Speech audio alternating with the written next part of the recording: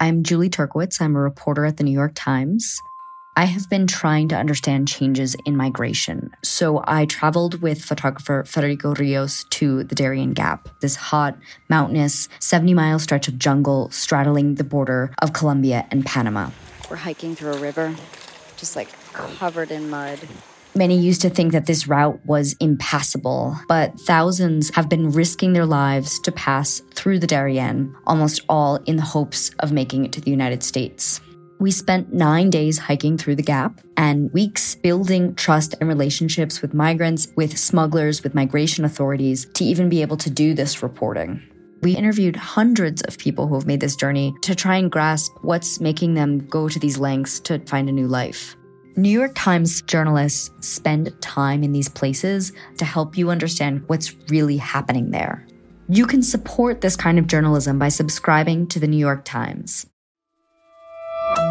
From the New York Times, I'm Michael Barbaro. Here's what you need to know today.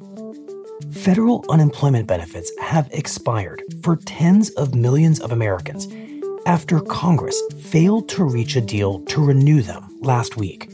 So what do you say to those 30 million Americans who are now without federal unemployment help?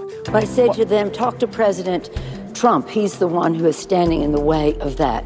We have been for the $600. They have a $200 proposal, which does not meet the needs of America's working families. And in interviews on Sunday with ABC's This Week, House Speaker Nancy Pelosi blamed Republicans for demanding a drastic cut in the weekly benefit, while Treasury Secretary Steve Mnuchin claimed that the $600 payments risked overpaying unemployed workers. So you do think it is a disincentive to find a job if you have that extra $600? There's no question in certain cases where we're paying people more to work, stay home than to work, that's created issues in the entire economy. And the Times reports that July was a devastating month for the pandemic in the U.S. The country recorded nearly 2 million new infections, twice as many as any previous month. I want to be very clear. What we're seeing today is different from March and April. It is extraordinarily widespread. It's into the rural as equal urban areas.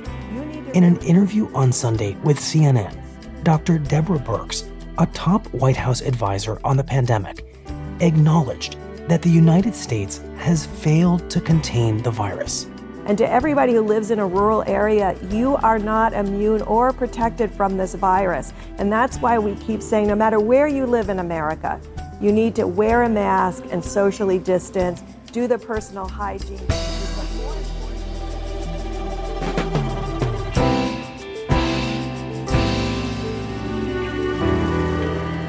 That's it for today.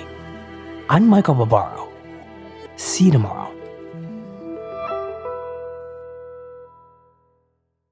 Over the last 25 years, the world has witnessed incredible progress, from dial-up modems to 5G connectivity, from massive PC towers to AI-enabled microchips. Innovators are rethinking possibilities every day. Through it all, Invesco's QQQ ETF has provided investors access to the world of innovation. Be a part of the next 25 years of new ideas by supporting the fund that gives you access to innovative companies. Invesco QQQ. Let's rethink possibility. There are risks when investing in ETFs, including possible loss of money. ETFs risks are similar to those of stocks. Investments in the tech sector are subject to greater risk and more volatility than more diversified investments. Before investing, carefully read and consider fund investment objectives, risks, charges, expenses, and more in prospectus at Invesco.com. Invesco Distributors, Inc.